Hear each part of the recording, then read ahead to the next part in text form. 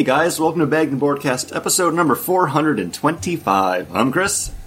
I'm John. And I'm Paul. And we're a weekly podcast that comes to you in three ways.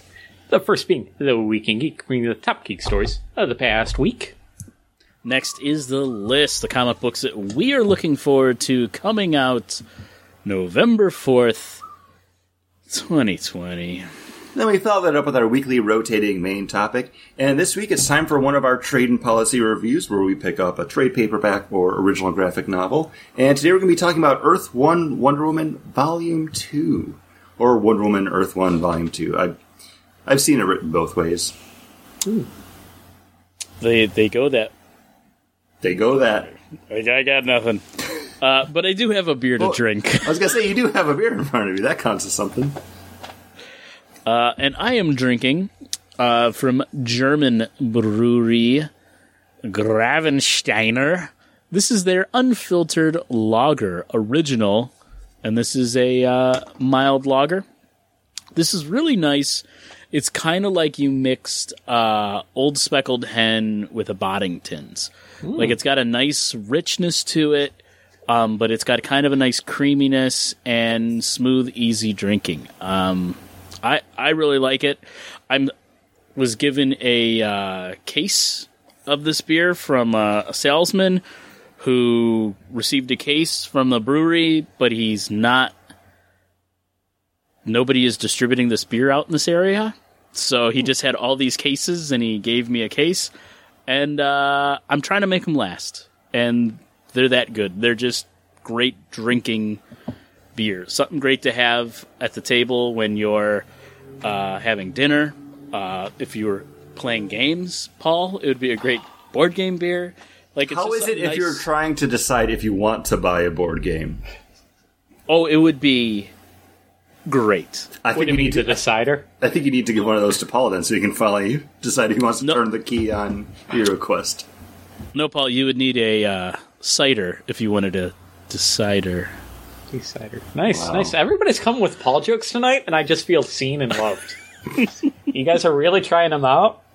I really appreciate it. I feel supported. Love it. I'm drinking a sour, or a Berliner, and this is Young Lion Brewing Company, who I don't think I've really had anything from before. And this is their sour series, Cranberry Berliner. And this it's 5.6 alcohol by volume, so a little bit of a heavier sour. But this is nice. It's tart. I wouldn't call this really... It isn't that, like, acrid kind of sour, like leaving you too puckered. Ooh, nice... don't worry, Paul. I got you on that one. Ooh, but I got a nice, cranberry tartness. This is, like, the perfect, like, ocean spray in the face, I'm going to pick up an actual... I only have the one can here. I made a mix your own 6-pack and pick this one up, but I'm going to pick up whatever this comes in, and this will be my Thanksgiving beer. It comes in a 4-pack, I'm being told, and from producer John. And I think this is what I'm going to bring over on Thanksgiving for myself to drink. Paul, I'd go out and buy it now. Yeah. Because it won't be there. It might not even make it through the weekend. Like, small allotments come in from Young Lion to our area for most things. There's specialty stuff like this usually move fairly fast, and there's not a lot of them in the area. If I'm at the store in the next couple of days, I'll pick it up.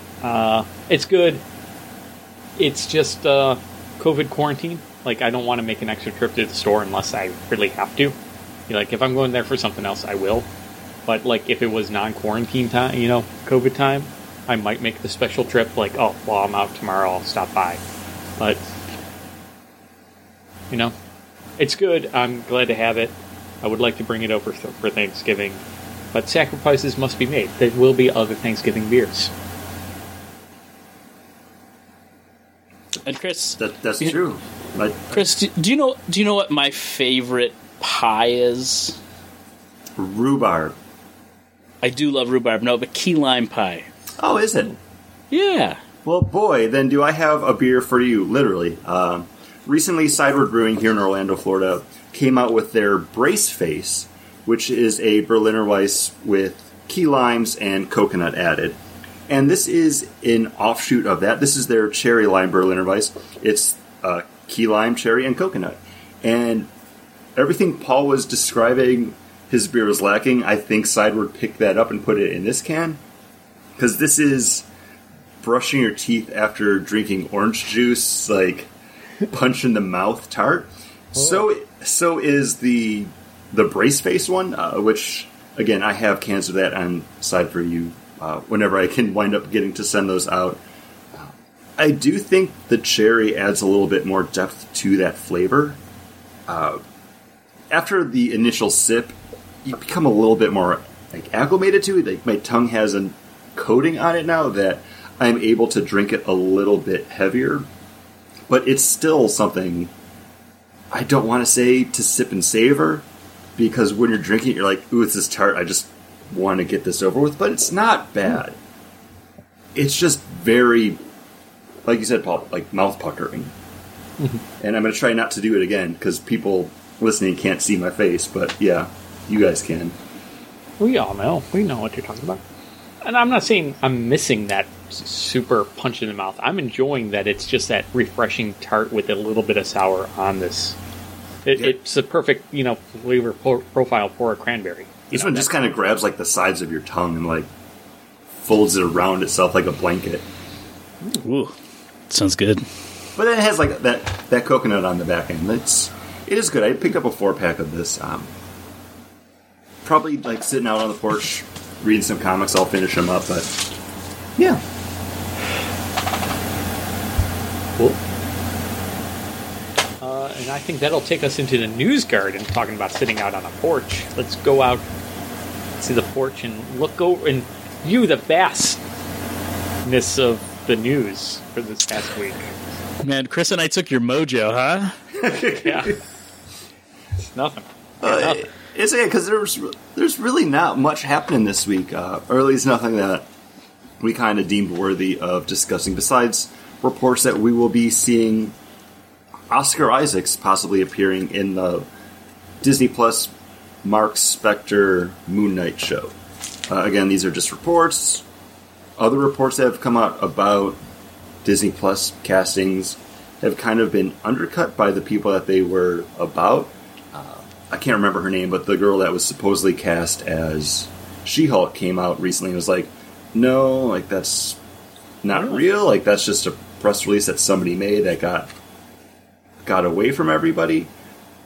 But when that story was released, the director of She-Hulk, or like the showrunner for it, commented on the release with a green heart emoji. So who knows? This could be her just trying to like distance it because it hasn't officially been announced yet. But circling back to Oscar Isaacs as Moon Knight, I could see that. I don't know how crazy of a Moon Knight we'll be getting, but I buy Oscar Isaacs as like adventure archaeologist, and this is solely just based off of the fact that in Rise of Skywalker he had that nice scarf on when they were on the desert planet. That man can wear a scarf.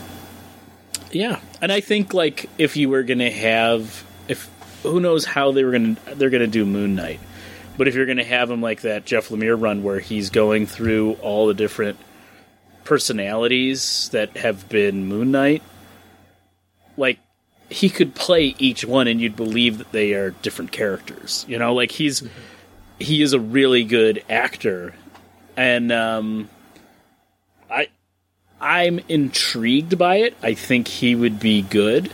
I did also kind of like when they were rumoring Harry Potter there. What's his Daniel Radcliffe. Daniel Radcliffe, yeah. I was like, yeah, Daniel Radcliffe could do it. I would buy that. Did you see the what is it? The Akimbo, I think is the name, where he gets the two guns surgically attached to his hands. Like, he's got a sense of humor about himself, and he can play fun and kind of crazy. So that looks fun. And something else, I mean, we talked about it before, but jiu-jitsu. It looked just dumb, stupid fun. Yeah, I'm looking forward to that. There's one of those Vogue or whatever where they like have all those actors breaking down their roles. There's a Nick Cage one that's... He's just like, I don't remember being in that movie. Next. No, it's always like, oh, when I was watching that, I was really into this black and white cinema, so I played it as the werewolf. Like, it's just like crazy stuff like that. Like, that was when I was doing my French. I was watching all these French black and white films, so I played it like that. Like, it's weird. That's when they were talking about Raising Arizona, though. Right? Well, that one he's like, I was playing that character as Woody Woodpecker. That's why he got the Woody Woodpecker tattoo. And he's like, before any film, I'd take my hand and I'd rub it to cause all this ecstatic electricity on my head, so my hair would stand up like Woody Woodpecker. Method. It's a method. I don't know. It's definitely one of them. Anybody else think of anything? Or do you want to continue talking about Oscar Isaacs? Oh, sorry. Yeah, he wasn't great as Apocalypse. That's all I know. I still haven't seen that, but I do like me some Poe Dameron. I have my Poe Dameron action figure here next to me as I'm recording. Anyways, just I don't know. I like him.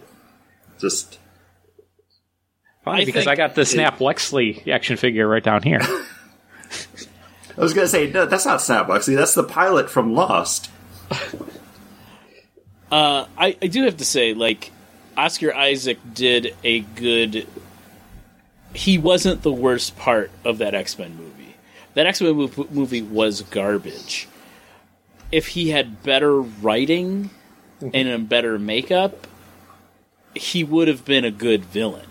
I look forward to watching that eventually when we get to our great X-Men movie retrospective, because, guys, we're going to catch up on the Marvel movies really quick if they don't start coming out soon. Just saying.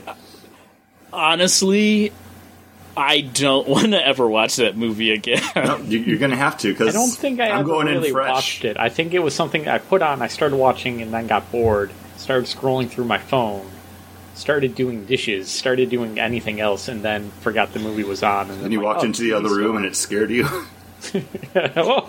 Oh, movie's on. Why did I put the Power Rangers movie on? That movie wasn't If they bad. get swords, then I'm definitely going to watch it. That's not Ivan Ooze. They go to that one strange planet with the one mystical woman that was very cute. She's not as good looking as you remember, Paul. I watched that movie semi-recently. I mean, just within the last year. And Paul takes out his wallet. Paul takes out his wallet and looks at it. He's like, no, she still looks good. Paul, is that who's in that locket that you always have around your neck? So that'll take us over to the list. So that'll take us over to the list of books that are coming Paul, out. why are you licking the locket now? That's so weird. Because if she kisses me, I turn from a frog into a prince. I can't remember that Ranger's name, but he was like the new Black Ranger, yeah. Mm-hmm. That movie's not bad. Better than I remember, but still not great. Anyways, the list. Comic books. And I'm going to start this one off because I don't care. And it's a book that we've already talked a lot about in the last couple of weeks, and it is Firepower Star Wars number 8. That's right. It's being written by we got Charles Soule and art by Roman Rosanis. Chris Omni's doing it, right? Oh no! I wish Chris Omni was doing it, but no. The art looks decent on the previews that I see here, and I'm picking it up for one reason and one reason only. They're promising to show me Luke Skywalker, Wedge Antilles, and Sarah Bay battle against an onslaught of TIE fighters in the greatest dogfight of the series. Greatest dogfight of the series. I'm in. So, Paul, they're showing you the money. Yeah. See, this is what it's like to be us, Paul, when you make jokes. But it was funny how you said you didn't care, so you started your book, and then I jumped in and just did mine. That was funny. So are you picking this up based on your thoughts on Star Wars Squadrons? Is this on the tail end of that? Yeah. Okay. Oh, yeah. I'm all hyped. I've only played through 3 missions so far because I don't play many video games. Don't get much chance to play video games all that often. But Squadrons is so good. It's so good. So give me a dogfight. Give me more Star Wars dogfights. I'm in. Paul, Turned on. Paul, is that Michael Vick on the other side of your locket? Is that why you're into dogfights now? Oh. Wow, Paul, I'm learning a lot about you in this episode. I'm not a fan of it. I'm too sad to even respond to that. It's okay, Paul. He hasn't been relevant in a dog's age. Anyways, John, you were talking about a book? Yeah, Firepower by the image guy there from Walking Dead. What's his name? Robert Kirkman. Robert Kirkman. I'm sorry, you can't just drop those bombs right in front of me and then be like, "Oh yeah, I throw it to you." Robert Kirkman, Chris Omni. We've been friends for 20 years. You should be used to it by now.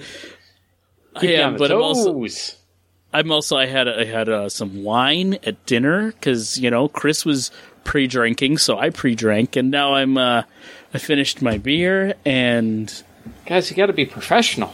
But I was being professional because you go to a brewery to get beer. You have to get beer while you're getting beer, right? That's a rookie move not to. It seems like an exhibit move. Makes total sense. Yeah, I've really enjoyed Firepower. I like the book. I want to see where it goes. The Zero trade that came out before it was great. So I'm looking forward to this. It'll be my pick for the list, probably, unless there's something out there that really hits me. It'll be my pick for the next, probably, year, somewhere in there. Wow. It's nice. Good, though. Yeah, it's a great book. I need to read the last 2, but I thoroughly enjoyed what I've read so far, and I look forward to more of it. I'm also looking forward to something not coming out this week. There wasn't really any single issues coming out that I wanted to pick up, so I actually went back into my wish list, and I actually purchased the Excalibur Volume 1 trade, written by Tini Howard, art by Marcus Toe, one of my more recent artists. With X-Men books, I realized it really comes down to the team of characters on it, or characters on the team, that makes me want to pick up the book. Excalibur, it's Psylocke, Gambit, Rogue, Jubilee, and then they also have Richter and Apocalypse on it. I don't know, the trade was only $10, so it's something worth checking out. It's the first 6 issues of the series. I want to read more of the X-Men books before they hit the reset button on it again. And I think this and probably Marauders are going to be the 2 that kind of catch my attention the most. So I'm going to read this one, and then I'll pick up Marauders. And based off of how I feel about those, I'll check out the rest of the continuing, like the Powers of X, whatever else of X, the Jonathan Hickman books. I don't remember what they were called. In the House of X, Power of X, or Power of 10. Sword of X is happening right now. And based on how I feel about all that, I might check out the crossover, because I haven't read an X-Men crossover years, honestly. Probably since AVX. Yeah, that one doesn't catch me. Same thing with X-Force. But you know what does have my attention? Next beer. And my next beer is also coming from Sideward Brewing here in Orlando, Florida. And this is their Telekinetic Hazy Pale Ale. I have to say, I'm not a real big fan of it. It's not bad. I put it at a 2.75, so it's just under my Bargatory level. It is what it is. It's just not my kind of IPA. I mean, it's hazy. It's not bad. I'll drink the rest of them, but yeah. Not a huge fan. John? I'm glad you threw it to me, because I also am not digging my beer or cider. This is from 1911. This is part of their Masters Series Maple Bourbon Barrel-Aged Hard Cider. Last year, this came out in bottles, and it was phenomenal. It was like you put cinnamon apples on pancakes, and then poured maple syrup on it. It was absolutely delicious. Last year it was in bottles. This year it's in cans.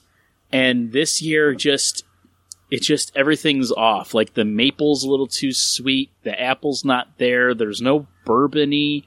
And it's sicky sweet. It's just missing everything.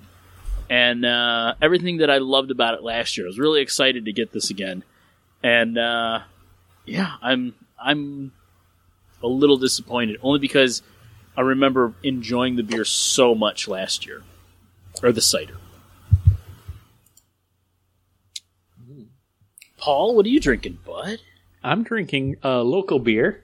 This is from Thin Man Brewery. This is a double IPA, and it's very hazy. It's called Crazy Juicy. It's 8% alcohol by volume. Comes in a pint can, which I enjoy. And this is a very easy drinking 8% IPA. This is going down real smooth. Has a little bit of that IPA bite on the back end. But it's nice. It's not like tropical fruit that I'm getting. I'm not even getting like much orange. It's almost like that marmalade tartness, and that's the only thing that I'm really getting, like hop, of those like, the new style hop. But I'm getting like more of that old school resiny IPA, and I'm really kind of enjoying it because, you know what, I'm not done with the juice bombs. So those really fruity, orangey, orange juice kind of flavors, but I'm always happy to get something a little different, a little new, that feels like, going back in time, and I feel like I'm being transported back into my early days of IPA drinking with this one. I can kind of say that with like the Sideward Telekinesis too, or Telekinetic?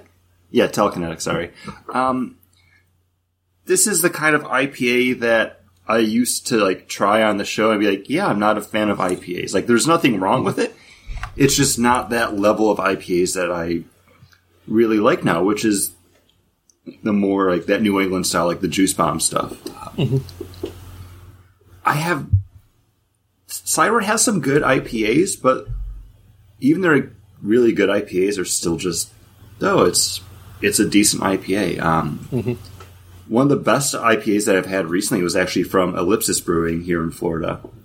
And it was a pineapple vanilla version of like their like house IPA, and that was fantastic. Like, that was just really good drinking beer. So I'm excited for you guys to come down so we can go over there. You can try something new. But yeah, I feel like I might be giving up on the Sideward IPAs. It might be something that I'll just get one of when I'm there, just with like a sandwich or something. But I don't know if I can support buying like 4-packs or like crowlers of them anymore, just because they haven't wowed me. But their other stuff's really good, and I'm looking forward to the next one that I have whenever we do our third beers. But we have to get through the rest of the show, and to do that, we must now go to a dramatic reading from Wonder Woman, Earth 1, Volume 2, page 14, panel 5. Come, Jumpa. It looks like something might actually be happening for once. And that was a dramatic reading from Wonder Woman, Earth 1, Volume 2, page 14, panel 5. There's a lot of numbers in that one. There is. And, I mean, there's a lot. Earth 1, Volume 2. There's a lot to that book. There is. Which is going to head us into our main topic, or do you guys want to do next beer first, or do you need some time in between? We had a dramatic reading as a break between the two beers? Well, because nobody was, like, impressed by their beers. I saw John pouring his next one on. I poured mine out and got a new one. I didn't listen to Paul's review of his beer. I just was like, I'm not drinking anymore. But that's the thing, like, I'm halfway through this one already, and I feel like it's a low enough ABV that if I'm either just to pound it or pour it, I wouldn't really be missing out on anything from it. Again, no offense, Sideward, I love you. Just your IPAs don't resonate with me really well. I do have to say I respect it a little bit more when John just walks away from the headphones while I'm talking versus what he normally does and just glosses over. Doesn't listen. Stops listening. Either way, the same results happening, but I respect the walk away a little bit more. If the listeners ever notice that I'm just trailing off and just talking more, it's because John walked away and I'm just trying to fill time. And I'm like, this is my time. I can just talk without... This is my time to go. That's the time that you need to start talking about your stupid computer games you boys play. Oh, talking about... We didn't talk about it in the news, but did you see... I specifically said, hey, you guys have anything else? It was a no. It was a no because I knew John wouldn't care about it at all. I've already left John brought it and up. come back. Go get another one. Or Chief Gaming. Oh, I didn't see that. Yeah. Interesting. I'm sure I will hear all about that on the next episode of The Instance. Yeah, he has a interview with Metzen, so. Good listening. Hey. So are we getting another beer? Because I got them right here. It's not like I have to go anywhere. I brought my 6-pack up. I would just need to grab something. I'm already drinking my third, so Chris, it's up to you. Yeah, let me finish this one up. Let me get my next one, and then we'll start it off right. And since we're all drinking... Wait, I'm surprised that you started. You are surprised that I started? Okay, cool. But here I am, drinking a Dragon's Milk Reserve 2020 Reserve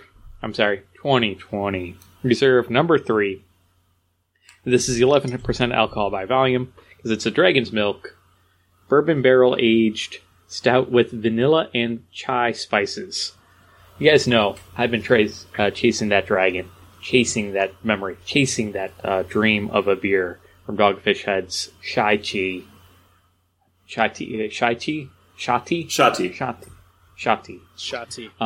which was a chai tea flavored ale. And this merely touches that itch.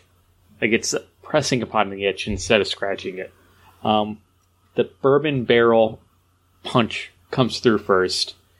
Then it slowly dissolves into that vanilla. And then at the very end, if you take a sip and then don't do anything, and just sit there with your mouth closed, you get that chai tea flavor that rolls through.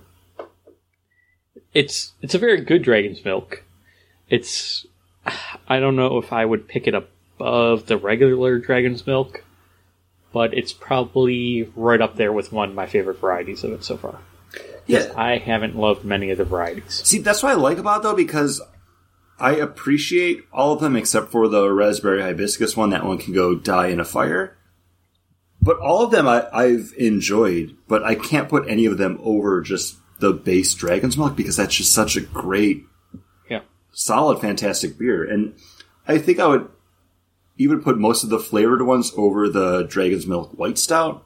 Like that one, I hate that one. I've tried it a couple times and it hasn't done anything for me. It's not good.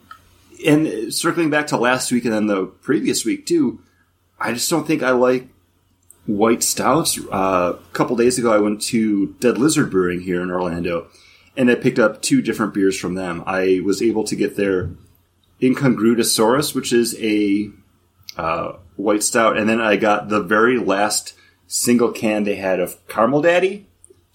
Caramel Daddy! I drank the 4-pack of Incongrutosaurus. Not great, not bad though. It was just something to have after I got home from work when I was sitting down to watch TV. I was saving Caramel Daddy to do on the show. Sorry, Caramel Daddy! But they're both white stouts, and I just don't think I like that style of beer. Like it's hitting me now, and it's like one of those weird things to kind of have to come to grips with, I guess. I don't like Golden Ales. Very few Golden Ales that I enjoy. I like Victory Golden Monkey. Is that what it's called? Yeah, that's the one. That one I like. Polite Pig at Disney Springs from Ravenous Pig. They have, I want to say it's called Lone Palm. Is a good Golden Ale. it's a style I like in bits and pieces. It's not like an across-the-board thing for me. But, John, you had another Dragon's Milk Reserve. I do want to just say that Golden Monkey is a Belgian triple. Is it really? Oh, it's not a golden ale. No, I said that. That was Chris. There are golden ales that I have tried and I do not enjoy. And Victory, Victory has one, right? Like, I don't know. They probably put it out at one time. I agree with you, Paul. I'm not a huge golden ale fan, and I agree with Chris that there's more white stouts that I dislike than I like. But I have had a couple that I'm like, hey, that's really good, but they're doing something more than they've just made it work. White chocolate from the brewery, I think, is the best that you can get with a white stout. And I thought if anybody could do it, though, it would have been Left Hand, and that's why I was like, felt so betrayed after having that one on like 423 because I was really looking forward to it. But again, sometimes those, like your Dragon Milk Reserves, I think I've disliked more Dragon Milk Reserves than I've liked them.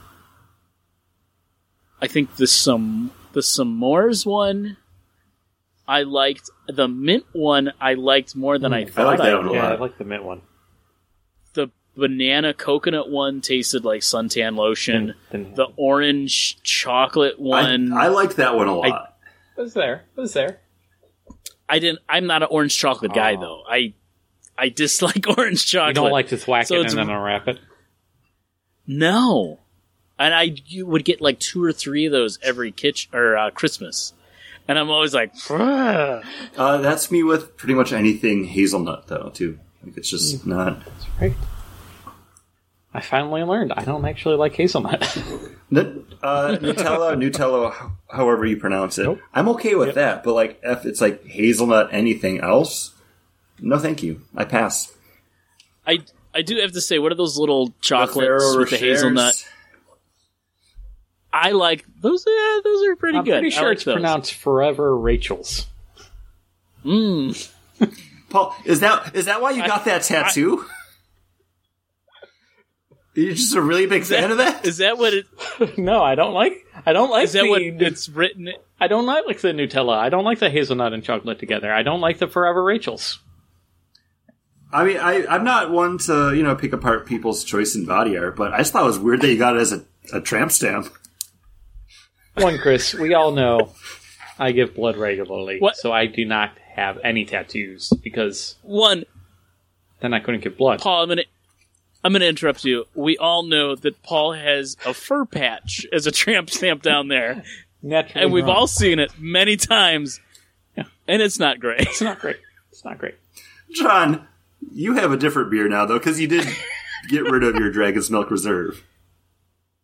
I did. It wasn't good. It was the Scotch barrel aged with marshmallow and dark chocolate. It was from March. If it just didn't survive the pandemic, 6 months, it got COVID. It got COVIDed. It had floaties in it. There was nothing there, and there was no worth continuing to drink it. But I grabbed the last of my fridge fillers, which was Founders Oktoberfest, their German style Marzen. This, in previous years, was part of their spaceship program. Was that what that was? That was Mothership. Released at the Mothership. So this was one that they had done previous, and this is also the first packaged beer that they did that's actually a seasonal style. So they've never done a Christmas ale. They've never done like a summer beer. So an Oktoberfest is their first beer that they've packaged this way.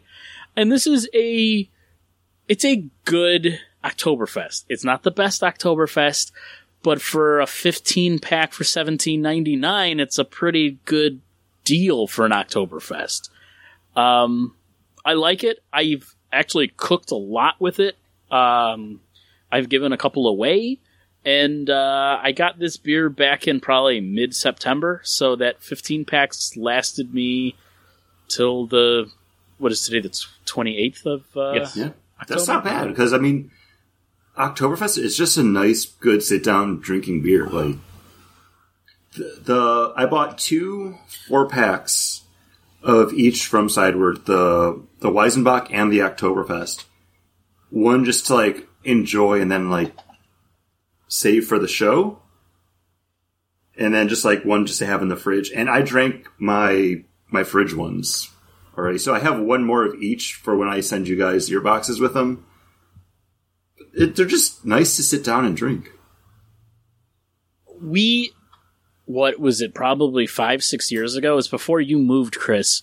We did it was when we were doing themed months for our beers. In October, we drank like every Oktoberfest you could get your hands on. And at that time, we all agreed we didn't like Oktoberfest. And probably the last 3-4 years, I've gone back and started drinking them, and I'm loving them. Every year, I'm picking out new ones. I'm finding new ones that I haven't had, and I really, really dig them. I think that's part of Paul, doing like the podcast for 10 years, though, because even when we started, you and producer Scott were the IPA guys.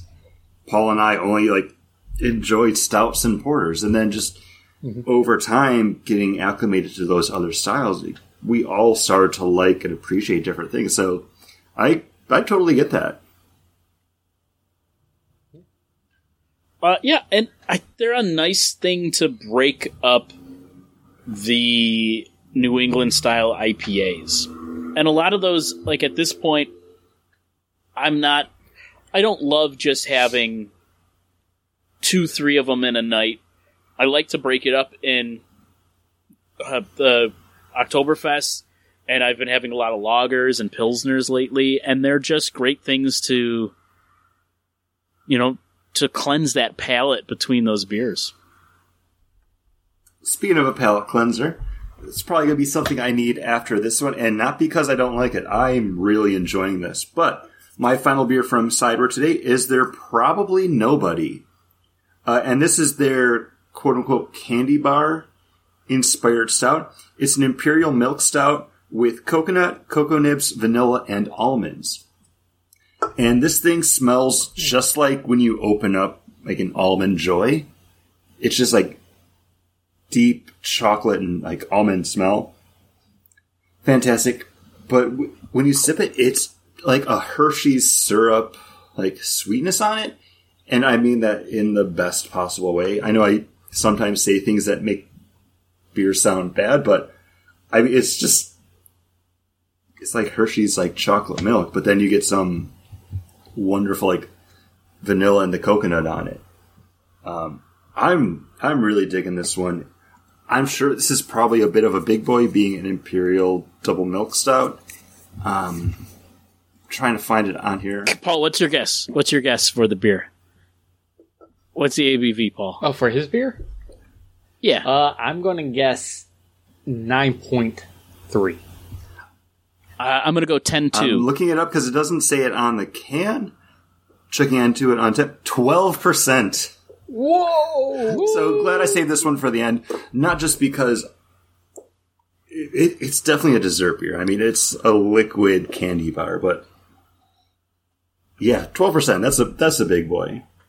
And just like that rich chocolate and that like kind of like, now I know it's like probably that booziness on it. Yeah, I'm going to be sipping this for the rest of the night as we finally get into the main topic.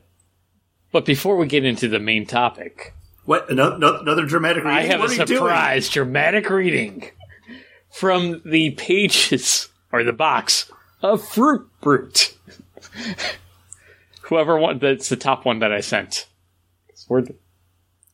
Chris. Oh, well, it's Chris's episode. He's got to do the dramatic Chris, reading. you read the top one. Okay.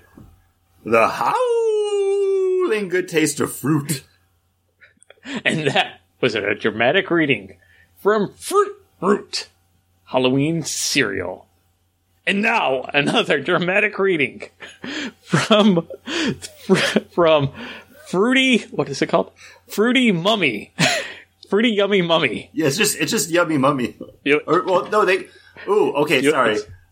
Monster cereal fan coming through here. Yep. Originally, it was just called Yummy Mummy, but then when they did the relaunch for like that 1 year, it was called Fruity Yummy Mummy, just to make it, I guess, more palatable for people that didn't know what it was. Continue. Cool. John. I got this one. Fruity Yummy Mummy makes your tummy. I feel like there should have been more. That's all I got. Was there more? I thought so too. That's all that I got. Sorry. Nope. Go yummy. And that was a dramatic reading from the box of Monster cereal.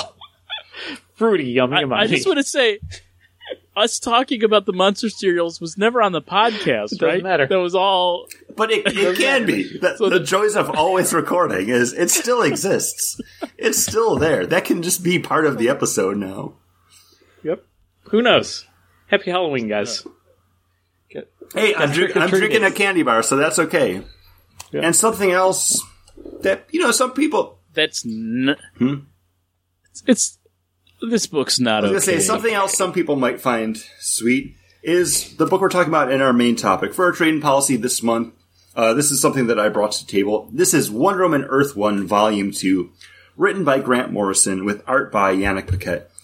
And this is the continuing retelling of Princess Diana of Themyscira coming to the man's world. But it's not Themyscira now.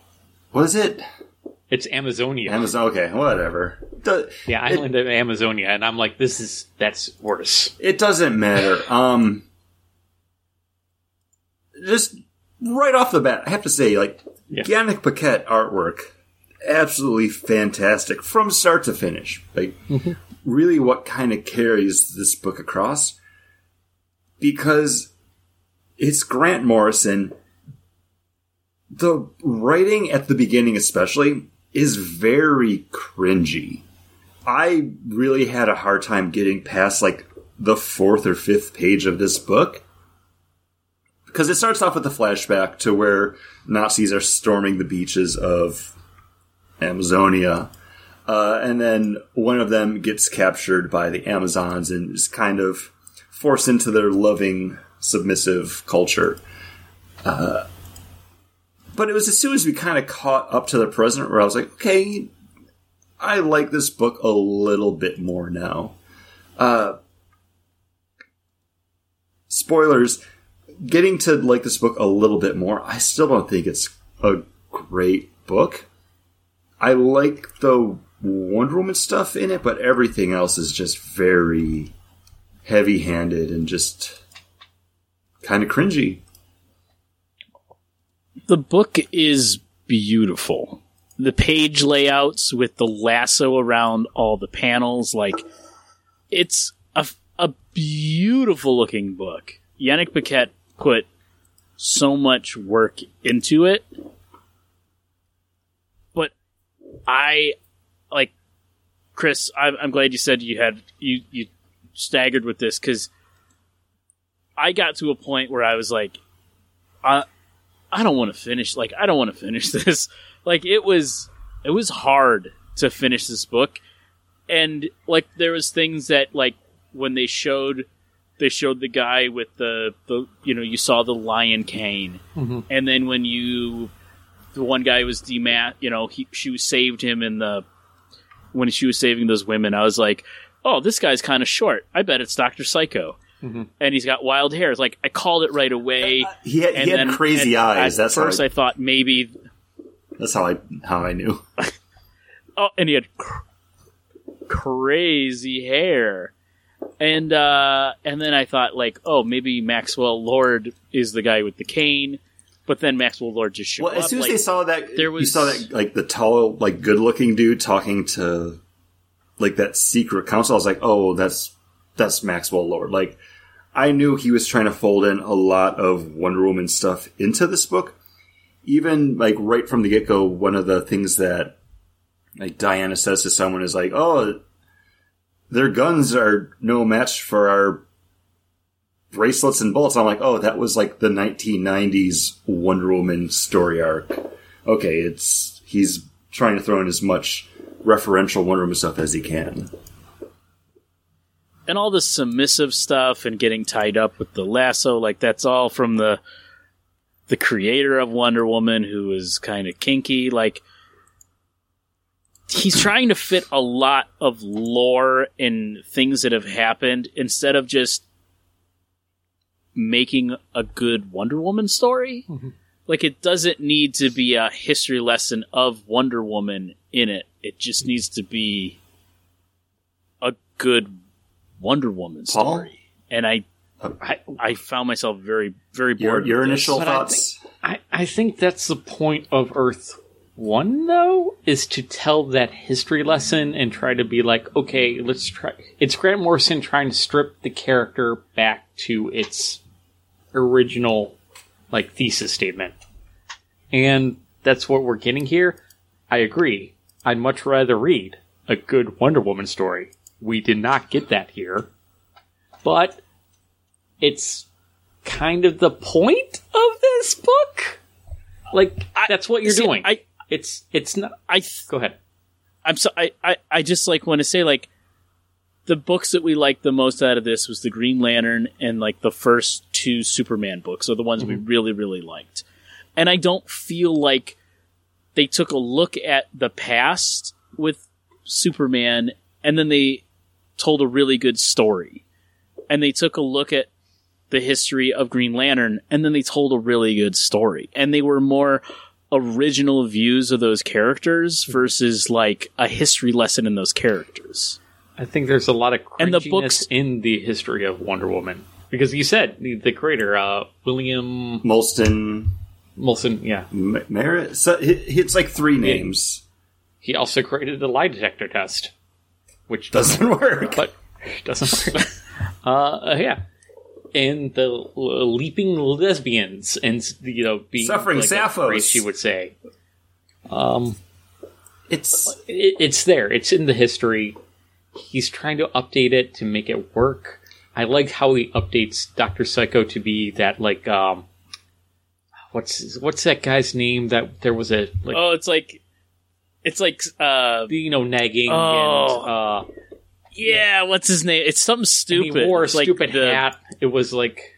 It's like I think he had a cane, too. More than likely. There was a reality show on, like, VH1 or MTV where he talked... Oh, yeah, the dude. He had such a... He was such a dick. I never watched it. But yeah, I know. Nobody should have. None of us would. And that's what makes us good people.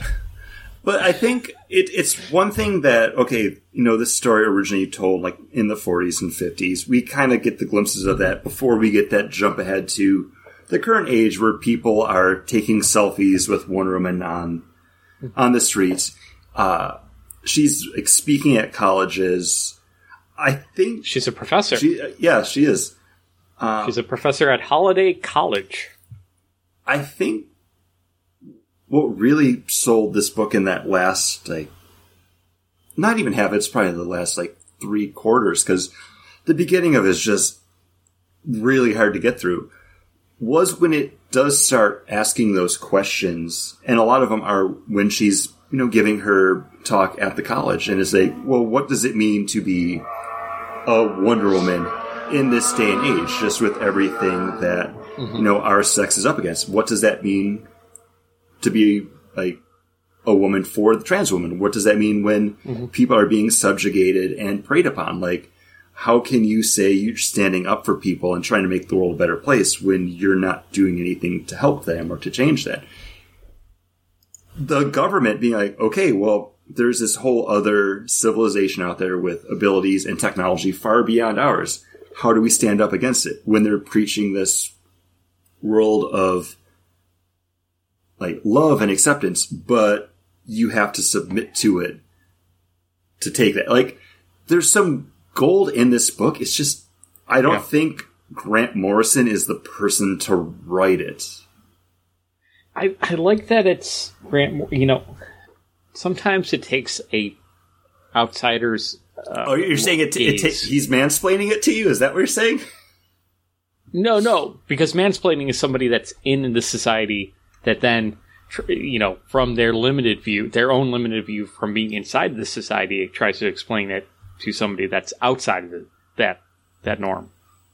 Paul, did you just mansplaining to me? Yes, I did. Thank you. You're welcome.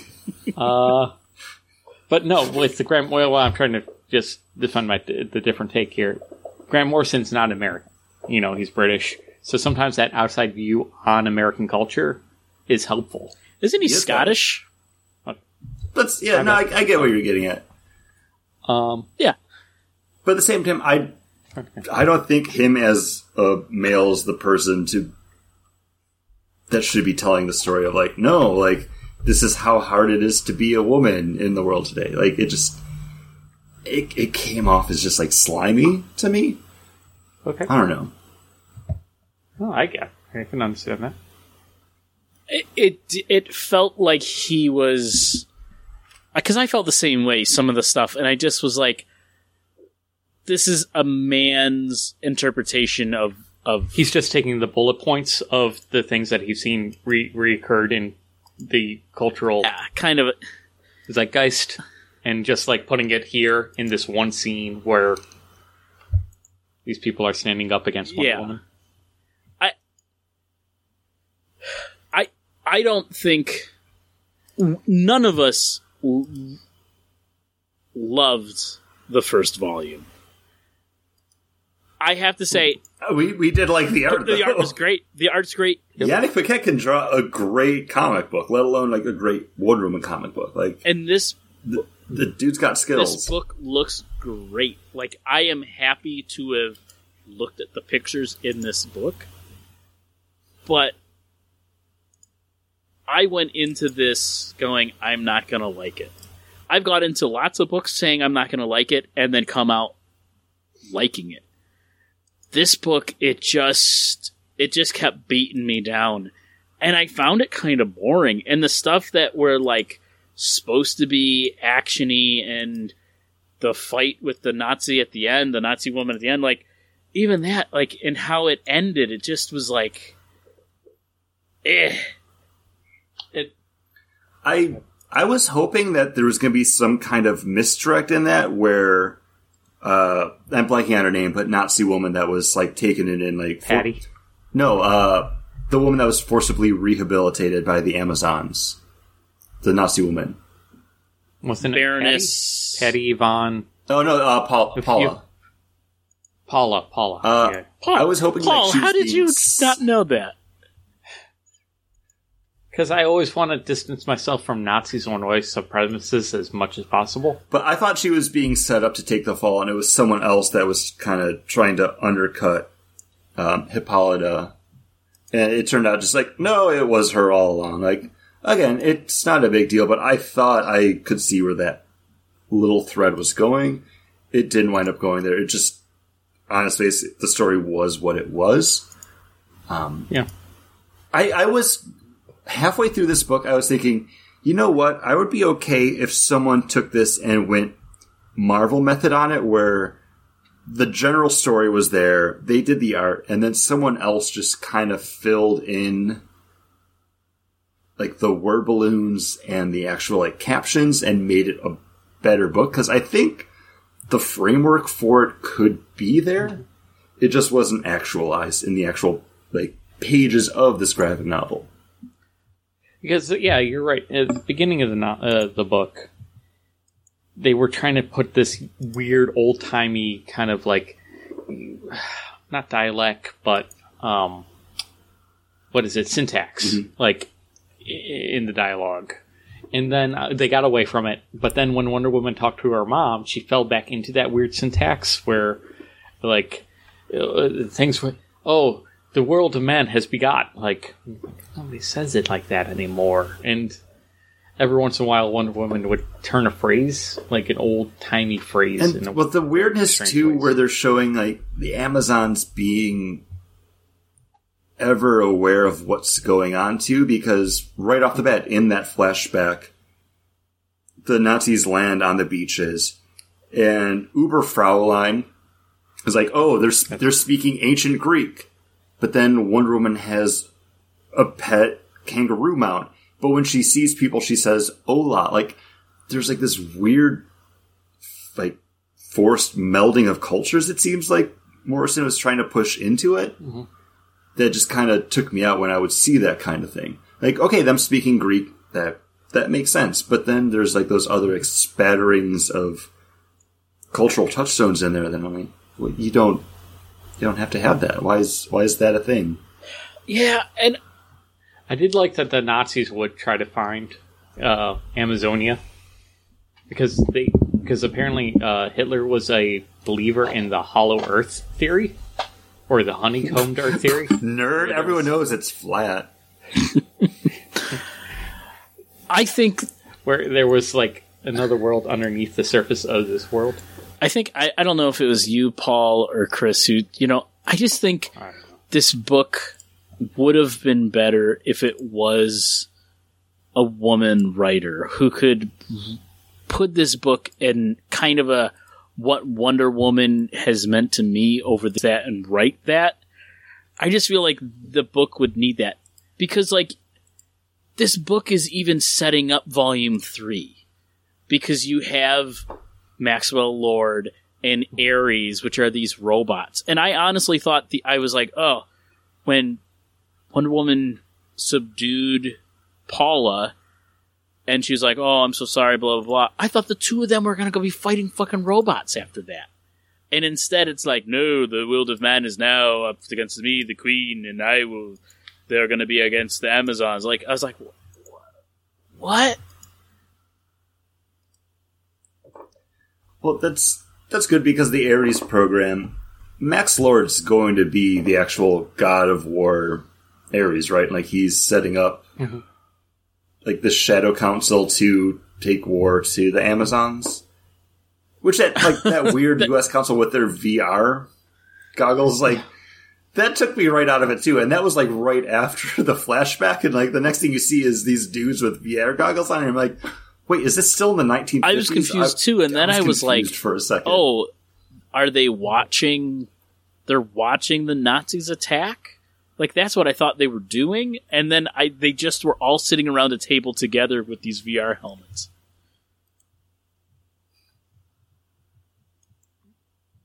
They were playing Among Us in VR. Maxwell Lord is sus. He's sus. Vote him out. Ultimately, I don't think it's my least favorite of the Earth 1 graphic novels, though. I think the Batman Earth 1 Volume 1 is a little bit rougher, and then the Teen Titans. I think Teen Titans kind of falls into the same traps as the Wonder Woman 1 does, where it's too focused on taking those characters and trying to update it while paying homage and referencing everything that happened before, instead of just saying, like, no, we've had Teen Titans like constantly rebooted and reiterated upon over the years. Like, you can still tell a current and updated Teen Titans story without it being like, whoa, bro, cool dudes, here we are now, we're teenagers with superhero powers. And attitudes. I definitely would say, like, Power Rangers. Titans Volume 2 would be at the bottom. Wonder Woman Volume 2 would be next. Then Titans Volume 1. Then Wonder Woman. Then Batman Volume 1. Then Superman Volume 3. Then Batman Volume 2. Then Superman 2. Green Lantern, and then Superman. Building backwards. I think that's what my... Yeah, I think you're pretty close. Yeah, pretty close. I'm excited. I don't know when Green Lantern Earth 1 Volume 2 is coming out, but that's definitely something I am actively looking forward to. And when I saw this was available, I was like, oh, they came out with Volume 2. And then when I went to go buy it, I was like, oh, they came out with Volume 2 2 years ago, especially after we had waited so long for that first one. I think that one kind of just got hyped up based on the fact that it's like, oh, it's out there, they're working on it, it's coming. This one just kind of happened, and we didn't even realize it. With the rest of them, like, as soon as they came out, I was like, oh, this is something I'm looking forward to reading. I'm still looking forward to reading the Aquaman and Flash ones whenever those eventually happen, because, yes, people were working on them. There is artwork out there that you can find if you look for it, because I think it was Francis Manapul was doing the Flash one. Aquaman, I don't remember, was that Jeff Lemire? Besides the point. Google it on your own. You have a computer. You have a smartphone. You guys know how to do this kind of thing. But, yeah, ultimately not great. And I'm sorry, guys, but we're going to have to read Volume 3 because I always pick all of these for my trading policies whenever they come out, or I'm aware that they have come out at some point. So I have to say, the Wonder Woman books are beautiful. The Batman books are stunning. Gary Frank, the Green Lantern one, which is actually the one that I bought. We read my copy of it. Because Chris, I think you bought the hardback.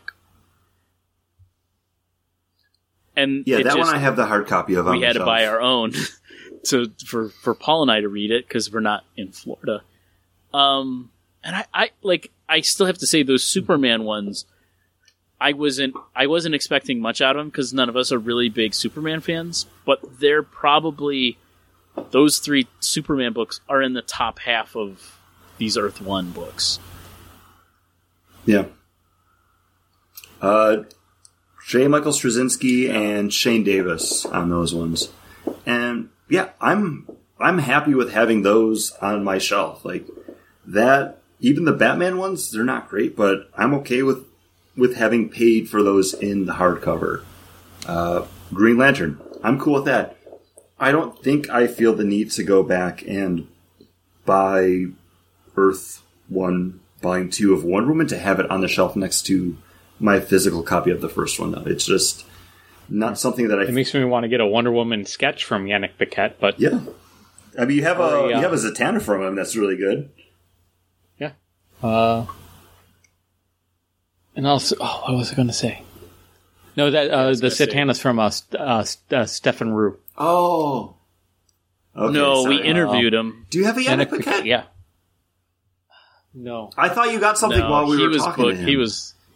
No, I don't think so. Maybe he was doing a... He might have been. He was doing sketches while we talked to him. And he was a great... Like, he was one of my favorite people that we talked great interview. to. What was the guy who... the Mouse Guard? Dave Peterson. Mouse Guard? Dave Peterson? That's probably one of my favorites we've done, because we were sitting there talking to this dude. Mouse Guard, Archaea Press, fantastic book. You should just check it out because it's great. But we were talking to him, and then we realized we had recorder troubles. We were just talking to him and having a great conversation with him, and then we're like, we do a podcast. Can we record you? And he's like, yeah, sure. What did I say here? And he was just like trying to remember all the good stuff that he had said. Plus, he was also like, hey, that Becky Cloonan, wink, wink, wink, she's really attractive. Yeah. That was the year we talked to Becky Cloonan, too, wasn't it? Mm-hmm. Man, I'd love to go to a comic book convention again with you guys. Not just to record stuff, but just to go to something. I'm just awkward, and I'm not a good person at a comic book convention. I'm sorry. Paul, it's a social situation. Paul, you pretty much led the interview we had with Cliff Chang, though. Mm-hmm. We have a picture of you sitting next to him behind this table. It was just you interviewing. That's great. Chris and I were... Because, you guys haven't read... Yeah. You guys weren't reading Wonder Woman at that point. No. Oh, that was great. And also, he did those awesome, 80s, album takes. Yeah. With superheroes. And they were like Purple Rain with Batgirl. He did a bunch based off of, the 80s movies, too, like Breakfast Club. Yeah. Like 16 Candles, stuff like that, too. What's Cliff Chang even on right now? He's such a strong artist. I feel like he's probably just... Yeah, but that was like 20 years ago, guys. So, I mean, or 2010, back when they discontinued the monster serials. But you know something that's never going to get discontinued? the Bagging and Board cast because nobody can discontinue us other than us. Yeah, we just like to do it, and you have to listen to it. So hey, thanks for listening to it. If you do, make sure you rate and review us over on your podcatcher of choice. It's one of those things people say, I don't have the science to prove it, but apparently it helps more people find you. Mm-hmm. We like doing that. The more subscribers we have, the more recommendations that it goes to those aggregators in the cloud. And, we all, are praying to the new Zeuses and Mercuries of the Greek gods, which are Amazon and Google Cloud services. We're all just subject to... that dude's name was Mystery, by the way. The pickup artist guy? Oh, jeez. Mystery. Really? Pickup artist. That's what it's called. Pickup artist. I completely forgot about that until you made me think about it again. If you're a subscriber and you subscribe to Mystery or any of that stuff, you can stop listening. We don't want you here. I'm pretty sure that dude died of a coke overdose years ago, so there's probably no way to follow him on things. But hey, make sure you're following us on Facebook, Twitter, Instagram. We're on all that stuff. We put up things. It's fun. Interact with us. Let us know what you're watching, listening to, reading, drinking. We like any kind of interaction. Yeah, I don't even know our email address anymore. Oh, if you want it. baggingandboardcast@gmail.com, right? That's it. So let us... Oh, wow, I do know it. You do know it. Hooray!